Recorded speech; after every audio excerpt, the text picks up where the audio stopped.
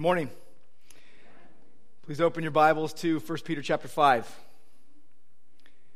Winston Churchill once said, if you have an important point to make, don't try to be subtle or clever. Use a pile driver. Hit the point once, then come back and hit it again, then hit it a third time with a tremendous whack. I think he was reading 1 Peter. This is what Peter does with his exhortation to the elders. We saw last week that he tells them what they are to do. Today what we'll see is he tells them how to do it and why. So if you're able, please stand with me as I read God's word.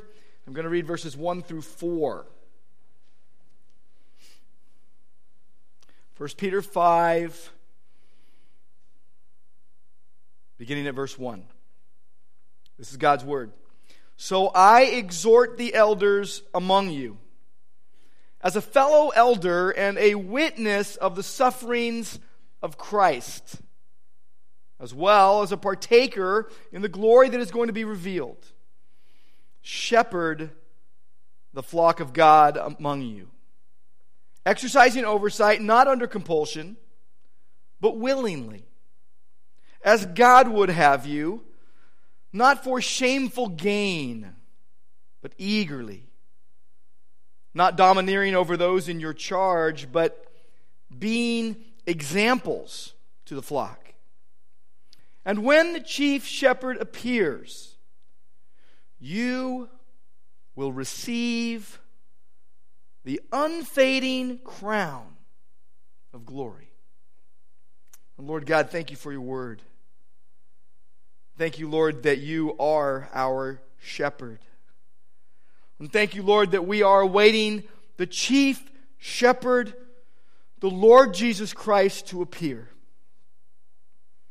We pray, Lord, that today that I would be out of the way and that our affections, our minds, our hearts would be set on you. And I pray, Lord, that you would have your way with us, in us, and through us today. In Christ's name, amen.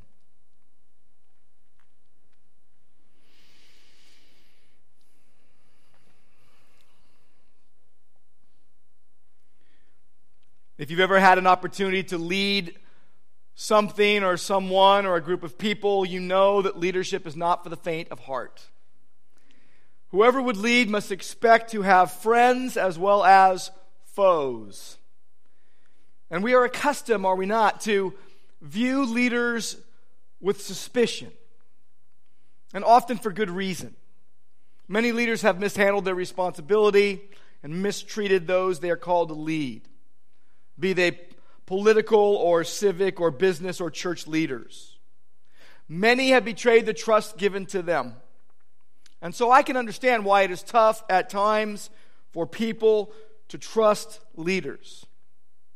Oftentimes in the church there is a vacuum of leadership, or there is heavy-handed leadership. And sometimes the wrong people rise to the wrong positions for the wrong reasons. It is a recipe for disaster. As a result, there are many weak and unhealthy churches.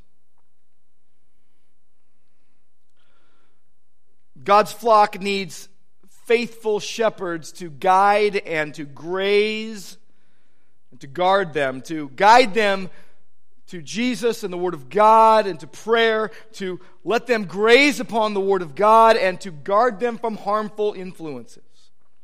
God-given, Spirit-led, humble shepherds.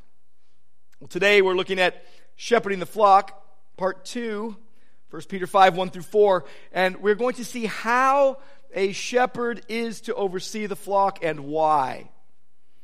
Last week what we saw was the call to shepherding. Today what we see is the character of the shepherds, the character of true shepherds. Peter is giving us a picture of humble, bold servant leadership in Christ's elders. He is showing us what it looks like and what it doesn't look like. He is showing us the standard to which all elders must aspire and by which we must measure ourselves, and to which you must pray that we attain for the glory of God and the good of Christ's church. Christ's elders display godly character that is evident. They don't claim to be perfect, but they are following the perfect shepherd, and as he works in them and through them, they are displaying godly character generated by God.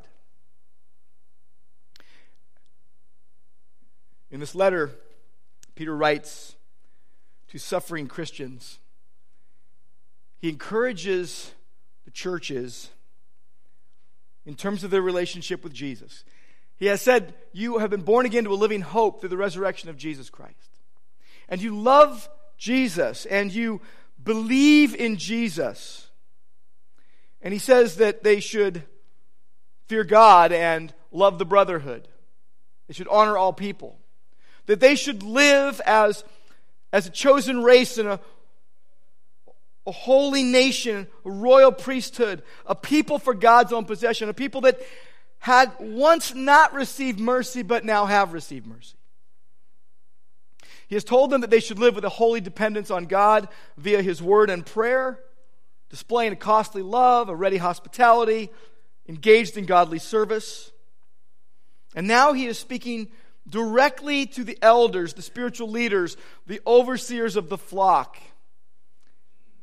He is telling us, he's saying, it behooves all who would dare to stand and declare that they are servants of Christ's church to take heart to the words that he is speaking.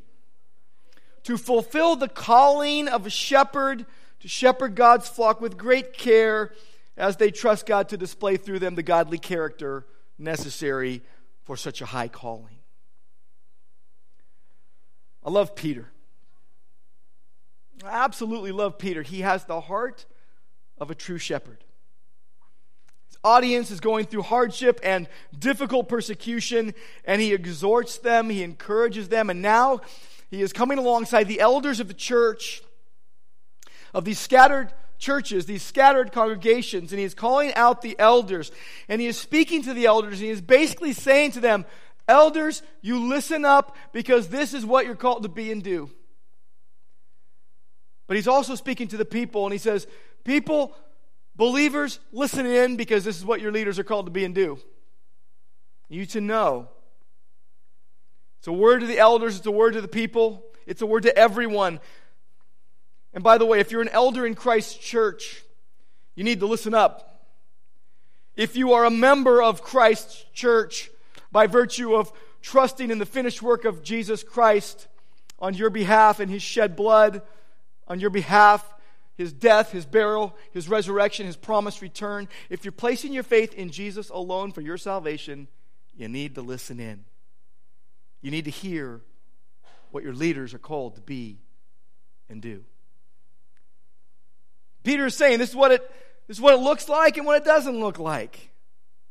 And he's using the motif that's very common in the Bible of shepherds and sheep. We saw last week that sheep need constant attention. We saw that they easily get lost. Sometimes they can't find water. Sometimes they can't find food. Sometimes they drink the wrong kinds of things and eat the wrong kinds of things. We also saw that sometimes they roll over and die because they can't get back up. And they get hurt and they give up. And they're vulnerable to attack. They can't run and kick and bite and scratch or jump to protect themselves. And you may be tempted to say, well, hey, wait a minute. I can run and bite and kick and jump and punch to protect myself. Who are you to call me a sheep?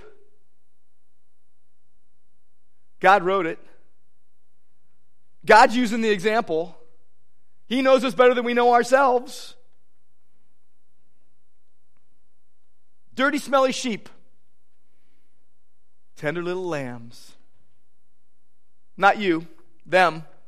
I got to see some live sheep this week. I wasn't expecting the treat. I wasn't expecting the situation to occur, but I coach our youngest child, Sophia, in basketball, and we had a game at Harupa Valley High School. Think hinterlands. Okay, think northeast. That was a dig at one of my friends. Think northeast Norco. Okay. Hinterlands. The area is quite rural, and we get to this high school, and I smell this beautiful odor wafting through the airwaves, and I realize there's animals around. And so I take a break between games, and I walk around, and lo and behold, I see horses and sheep. I see horses all the time, so I ran to the sheep pen and took pictures. The lambs were frisky and frolicking. We're talking newborn lambs. Just say, ah. Newborn baby lambs. Who doesn't love those? They were running towards me. They were running all over the place, having fun. But then the older sheep, they were smelly, and dirty, and very uninterested in me. I wasn't food.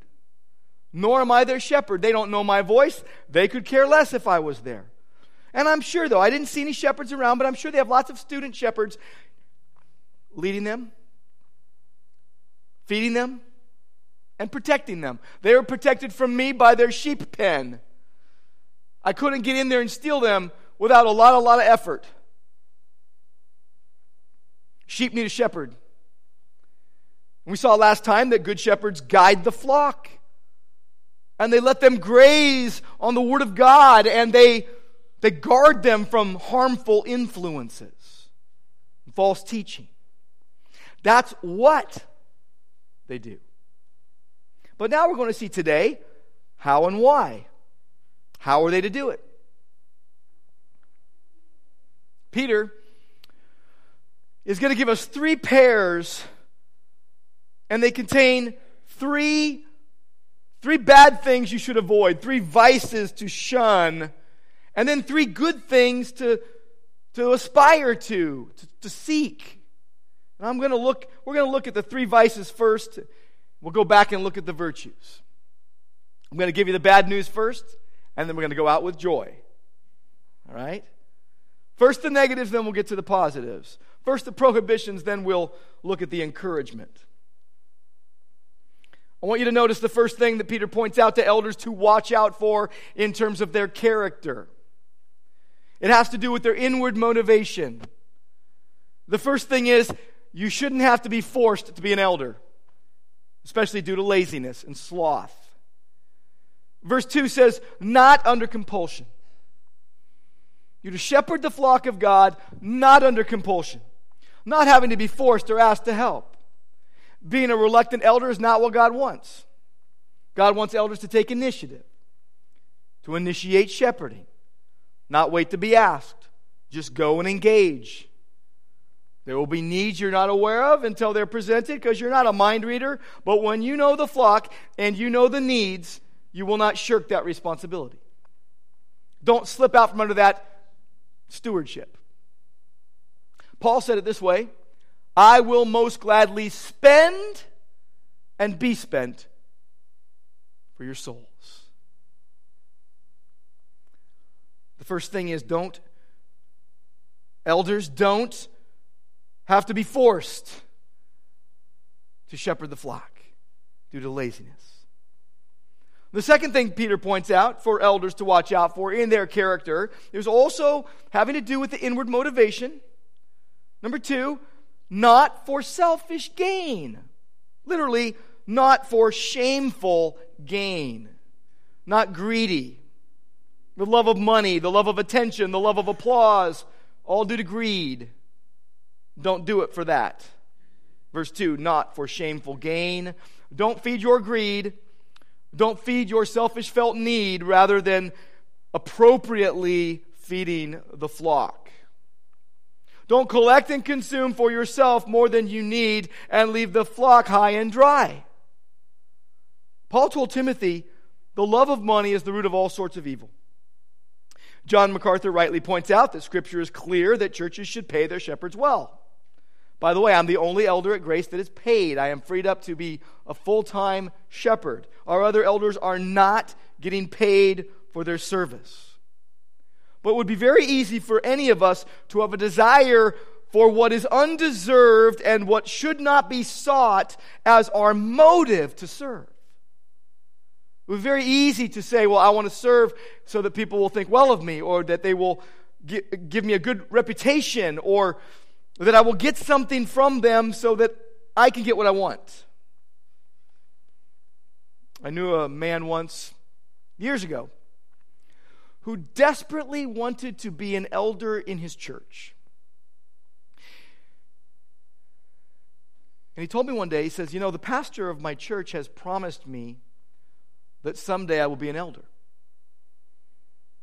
I immediately had a red flag, lots of red flags going up, because I did not see in this person the heart of an elder. I've served at 2 churches. I've served at 3 churches in 30 years, but 2 of them had active elder boards, and they're true elders. And he was nothing like the elders I know, because this man had a deep need to be needed, to be acknowledged, to be accepted, to be upfront. And one day he came to me and we were having lunch, and he said, I'm getting a little bit frustrated at my church because my pastor promised me and it's not happening. Turns out several years later, he disqualified himself on several fronts from ever being an elder at any church. Here's what a true elder will do. A true elder will often say no to his own desires to do what is best for the flock. And you may not even know what your shepherds have done on your behalf, because they're not going to go sound the trumpet every time they say no to themselves to do what is best for the flock. Elders, don't do it forced due to laziness. Don't do it for selfish gain due to greed. And third, and Peter's now going to point out to the elders, in terms of their character, now an outward action, a behavior to avoid. Number 3, not forcing others to obey, not coercing them to follow you. Verse 3 says, not domineering over those in your charge. Domineering means to exercise complete control, to force your will on others, which betrays an absence of love, a lust for power. Well, Peter has been building to Ezekiel in the Old Testament, presented as a word from God against the shepherds of Israel, against their spiritual leaders. You can't talk shepherding the flock of God without going to Ezekiel chapter 34 and seeing the sad, sad state of affairs that transpired. Ezekiel 34. God has strong words for the shepherds of Israel who were supposed to be leading God's people, but served their own interest instead. Verse 1 says, the word of the Lord came to me, Son of man, prophesy against the shepherds.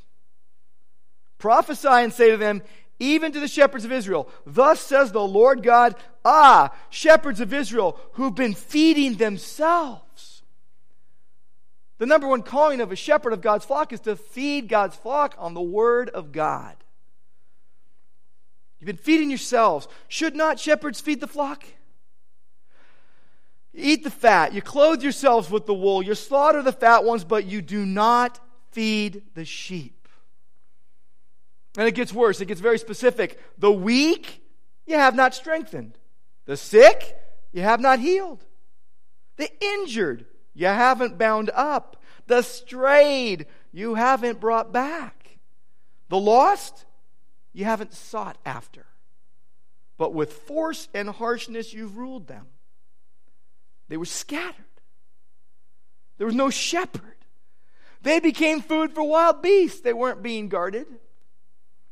They weren't being guided or grazed or guarded appropriately. And so God says, you hear the word, I'm against you, shepherds. I will require my sheep at your hand, and I'm going to put a stop to your feeding of the sheep.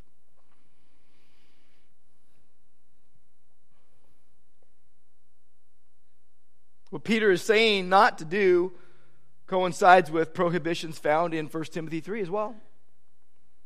An elder should not be a drunkard or violent or quarrelsome or a lover of money, not a recent convert, so that he will not get puffed up with conceit and fall into the condemnation of the devil.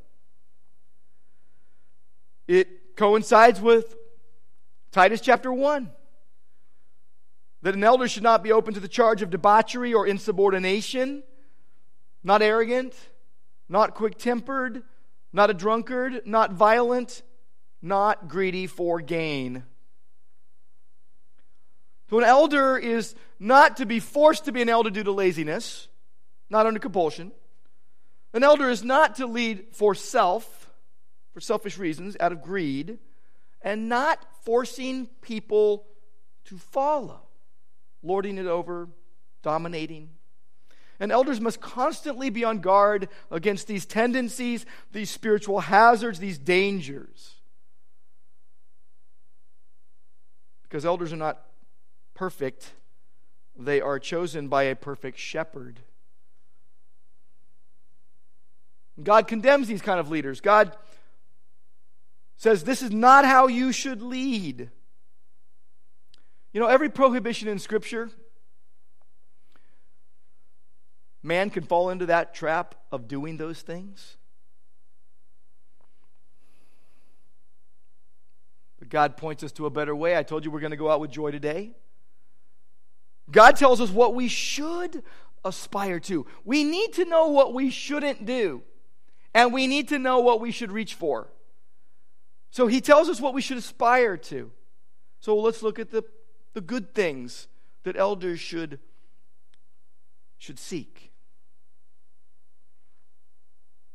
First thing is elders should shepherd because they want to. Because they want to. Verse 2, not under compulsion, but willingly. That means you want to. You aspire. Like Paul says, if someone desires to be an overseer, it's a noble task they want to do, they aspire to do. So instead of doing the job out of obligation because someone has to do it, the elder freely and willingly chooses to engage in this valuable work. No one should feel pressured to accept a role in the church leadership if he really doesn't want it. Peter says, as God would have you, literally according to God's will. You're acting in line with God's will. Think about it. Every time you ask for God's will, what you're in effect saying is, I want what you want, Lord. So if you're called as an elder, you need to want to be one because you're asking for God's will and you want to be in accordance with God's will. So if God has made it clear to you, and by the way, third hour here, can you raise your hand if there's any elders in the room? I seriously have a bad headache today, and my eyesight isn't great today. They were all in the other hours. Seriously, there were a lot. And we have 11 elders at Grace, if you didn't know that. And let me just say that there are none of them that are saying, well, nobody else would. I raised my hand. Or, they twisted my arm.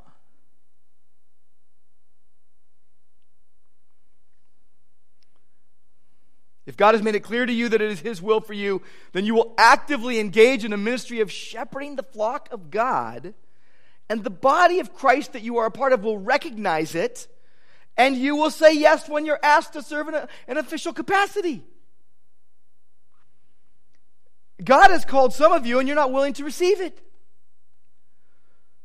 And some want it for the wrong reasons. But there are others who are on the path, and when you're asked, you'll say yes, because it's God's will for your life. And we're praying for all of you.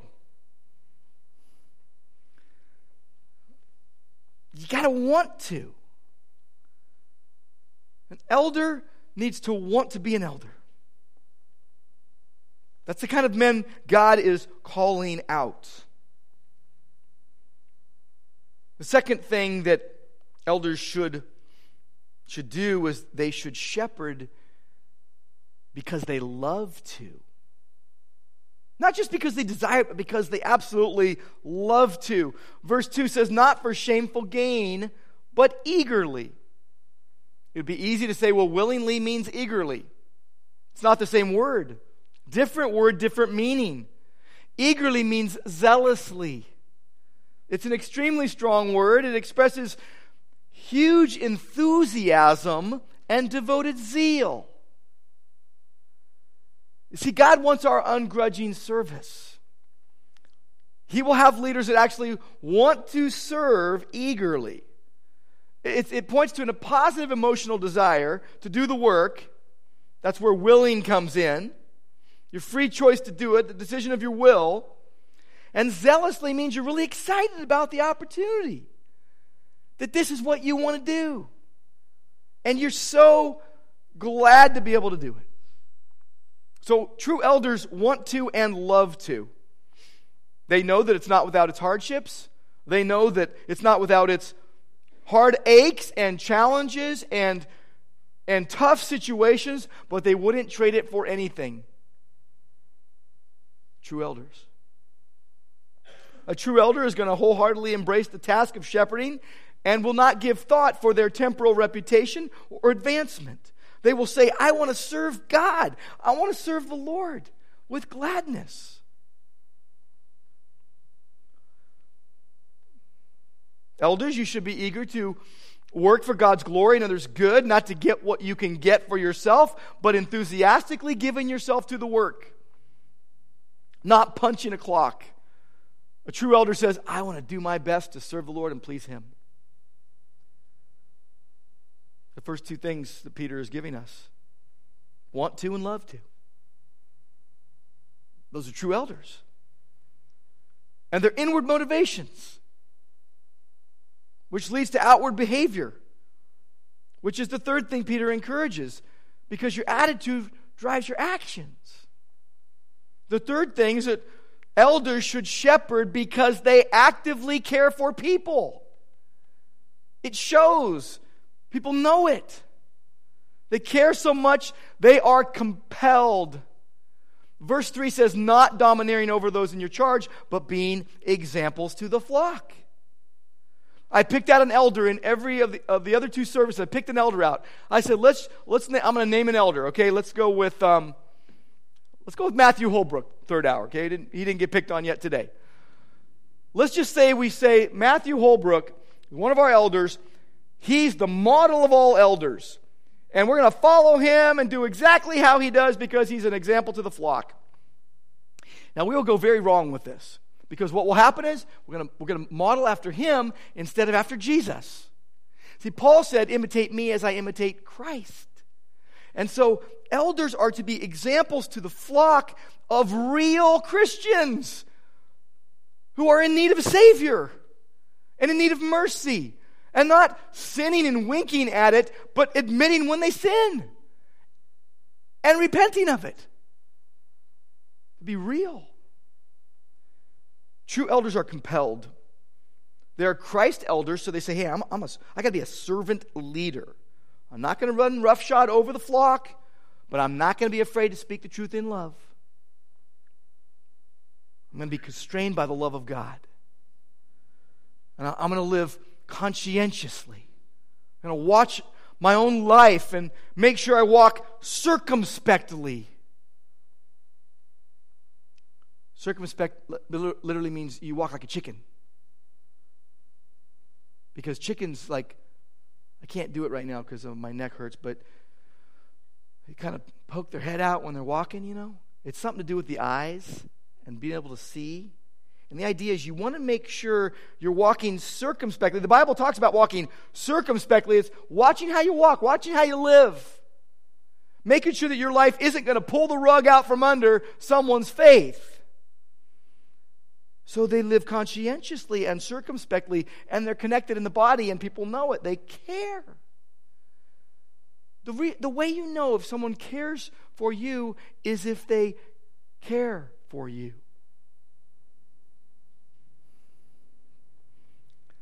The elder says, I want to be an honest example.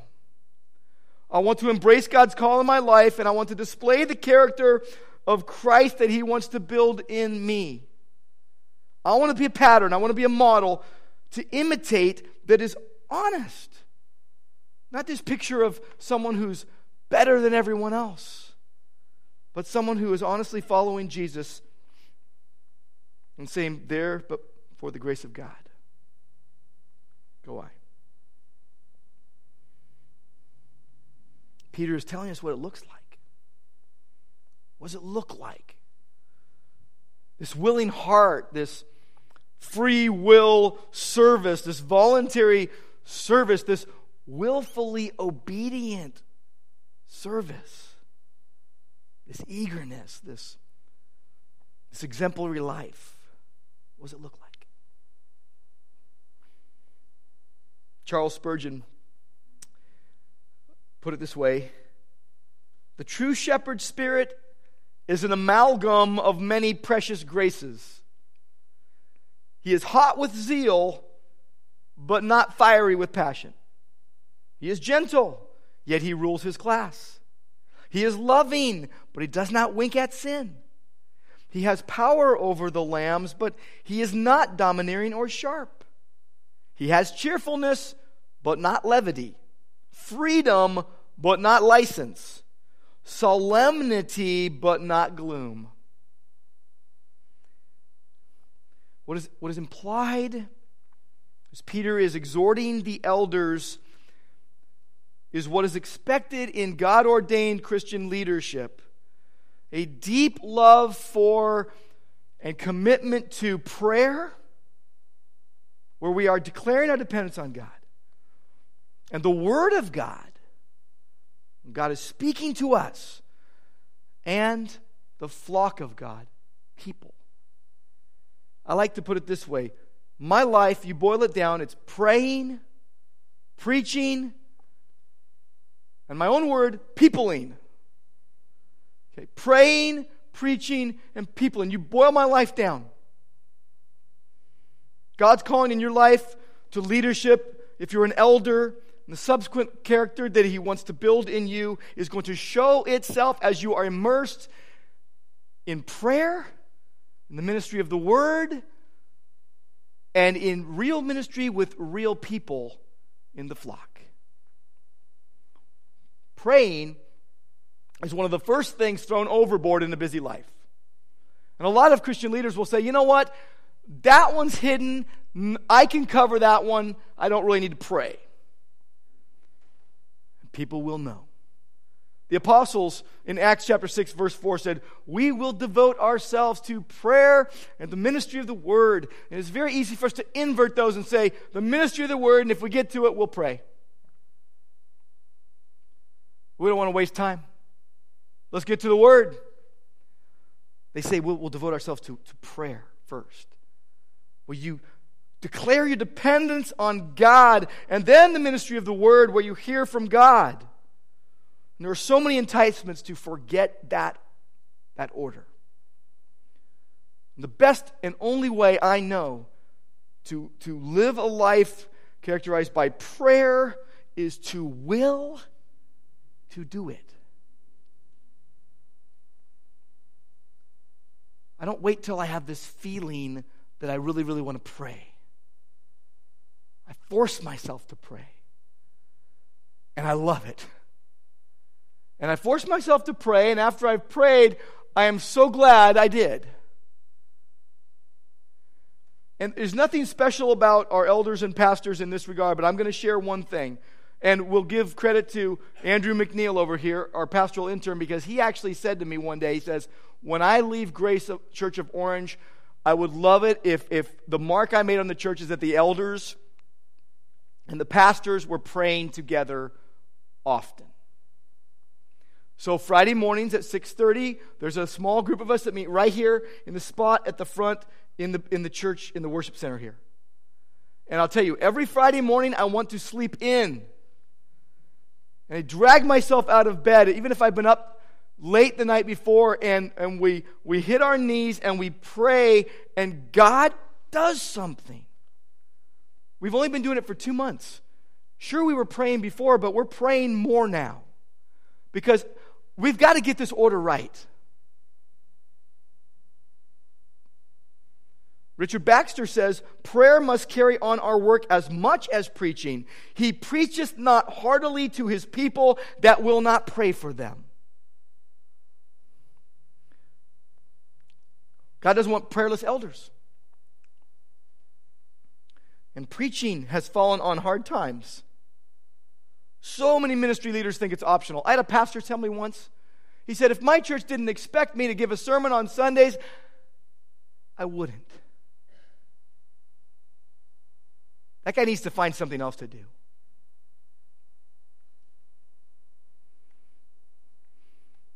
If we're not going to have a sermon on Sundays, I'm not coming.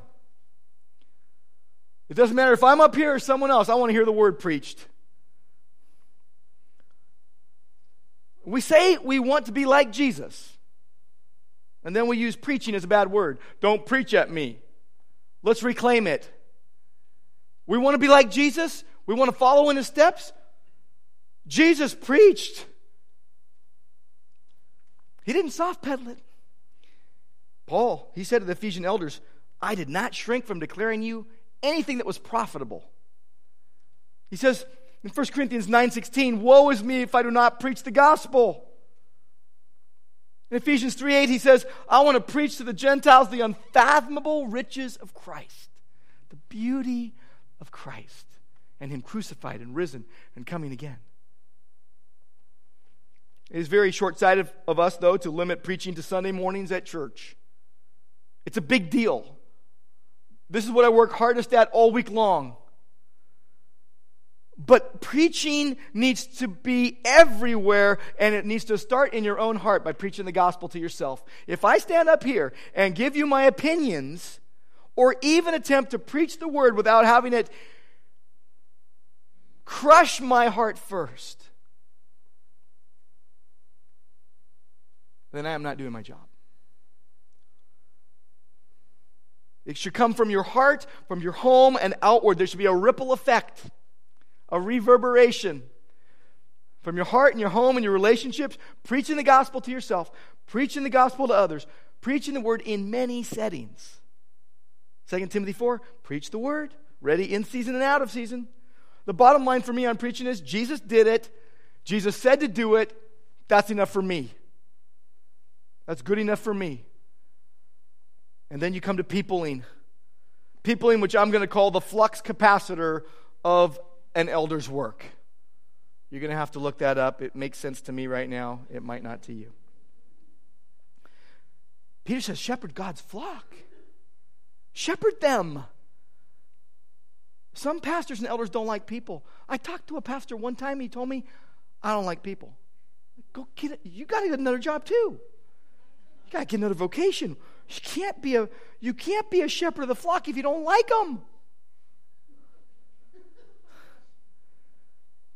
And I think sometimes churches give out the title too quickly. I think we can let people keep them for too long. Paul, shepherd, I will most gladly spend and be spent for your souls. And I think that about says it all in shepherding. But there are people running around with the title pastor or elder that won't spend for the souls of other people. They're not willing. They feel entitled. They feel lazy. They're prayerless. They're loveless. But your ministry of prayer and preaching must find its way into the lives of real people. There is this selfless, other-oriented, and most importantly, Christ-centered nature to eldering, to true spiritual shepherding that cannot be ignored. Elders need to want to be an elder and love to be an elder and care about people. And they're to do all of this for a reason. Not for an earthly paycheck. A specific reason. Verse 4 tells us. And it's because, here's the reason, because they want to please God. They want to do what God wants. They are anticipating a precious future reward for faithful shepherding. Verse 4, when the chief shepherd appears. Peter is so fixated on Jesus coming back. It's a big deal to him because it's a big deal. Christ's imminent return is promised, and it will be personal and visible and bodily. And when the chief shepherd appears, that's Jesus. It's the chief ruler, the beginning ruler, the starting point, the first, the primary, the preeminent. Colossians 1:18, that Jesus would have first place in everything, preeminence. It says, when the chief shepherd appears. Now he's coming back in judgment on the nations. He's coming back with blessing for the people, his people. And when this happens, God is going to have a very special reward for faithful shepherds. Peter says you're going to get the unfading. And by the way, unfading is the word in Greek where we get the name for a flower called the amaranth. You might know it as the chrysanthemum. It was sacred to the Ephesians, especially to their worship of the false god Artemis, and it was supposed to have special healing properties. A symbol of immortality used to decorate the images of the gods and the tombs of the gods. But God is using this term to signify what He creates that never perishes. The unfading crown of glory. Christians talk a lot about crowns. Crowns in the New Testament. Crowns in New Testament time were given as marks of victorious achievements. Believers are promised crowns of glory, of life, of righteousness, of boasting in the Lord, joy in the Lord. And every one of those crowns are imperishable. So you go back to that term crown of glory and you go, what does it mean? It literally means the crown which is eternal glory. The crown which is eternal glory. Nobody earns their way to heaven. You're not earning eternal life. You're chosen by God. He's writing to the elect. But He's saying for faithful service, you get this. Go back to 1 Peter 1, verse 4. Let's look at another usage of the term unfading. He starts in verse 3. Blessed be the God and Father of our Lord Jesus Christ. According to His great mercy, He's caused us to be born again to a living hope. There's our title for this whole series. The living hope. Through the resurrection of Jesus from the dead to an inheritance that is imperishable, undefiled, and, say it with me, unfading. It's the idea of eternal glory in Christ, being with Christ forever. And it's going to happen at Christ's appearing, at His second coming. Paul, he says in 2 Timothy 4:8, he says, there is laid up for me a crown of righteousness, which the Lord, the righteous judge, will award to me on that day, and not only to me, but to all who have loved His, what? Appearing. The coming of Christ. So if you're going to be a shepherd of the flock of God, you better fix your eyes on the chief shepherd. No under-shepherd is or can be fruitful unless he is deeply rooted in the Lord Jesus Christ. The elders care for the members of Christ's church that have been entrusted to them. They shun selfish pursuits. They discharge their task willingly, eagerly, and in an exemplary manner. If an elder does shoddy work, if he loves his own life more than the lives entrusted to his care, if he acts unilaterally, or tries to control the way a church goes, or uses the power and influence for selfish ends, they will incur a stricter condemnation for leading people astray. This is sobering work. This is like marriage. Not to be entered into lightly or unadvisedly, but soberly, reverently, and in the fear of Almighty God. An elder's task is this: prayer and preaching and people. That is it. And there is nothing we are called to do that the Scriptures are not sufficient for. And this kind of eldership that God is calling for calls for ongoing accountability. Acts chapter 20, Paul spoke to the Ephesian elders and he said, pay careful attention to yourself and to all the flock. Yourselves, plural. He's talking to a plurality of elders. Paul to Timothy, pay close attention to yourself, your private life, and to your teaching, your public ministry. And here, in 1 Peter 5, he is exhorting the elders among the churches. You know, Jonathan Edwards, one of the greatest preachers that America has ever had, and the best theologian that America has ever produced. If you've never read any of the biographies of his life, I would encourage you to read Ian Murray's biography of his life. But there was a couple things that happened in his ministry, which was largely solo leadership, where he needed a plurality of elders.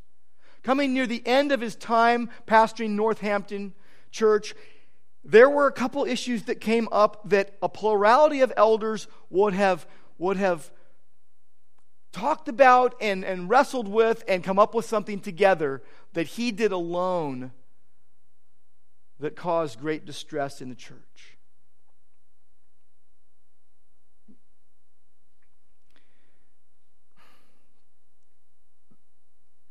A plurality of elders. Peter is addressing the elders very, very specifically. There's a lot of accountability built in. If you're an elder, God made you an overseer to care for others' souls. You got to trust the Holy Spirit. It's Christ's church. Shepherd the flock of God and trust it to your care. But I want to point something out, that what leaders are called to, and what this passage is clearly teaching, by way of application, is really what every Christian should aspire to. To have the attitude of Jesus Christ explained in Philippians 2:4. Don't merely look out for your own personal interests, but also for the interests of others. That everyone should aspire to the good things in these verses and avoid the bad. This is how everyone should treat everyone. You know, in every realm of life, we want our leaders to be held accountable, and rightly so.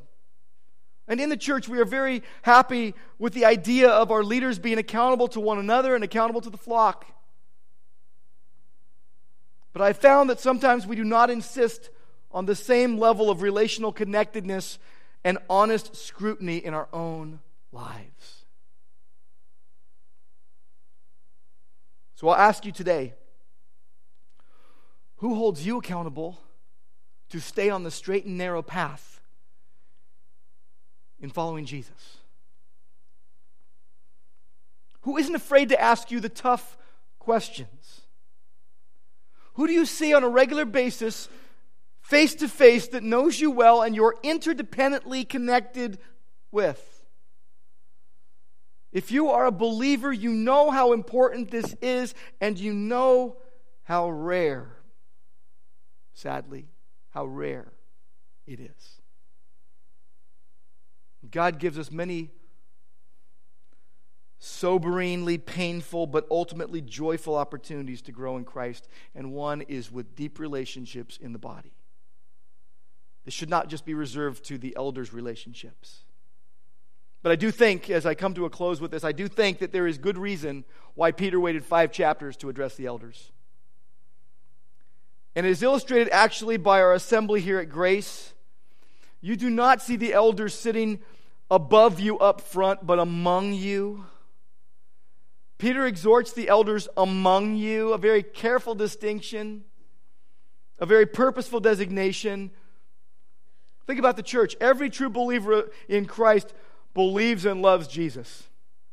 Their utmost desire is to know Him and find their deepest joy in Christ. Joy inexpressible and full of glory, as Peter puts it.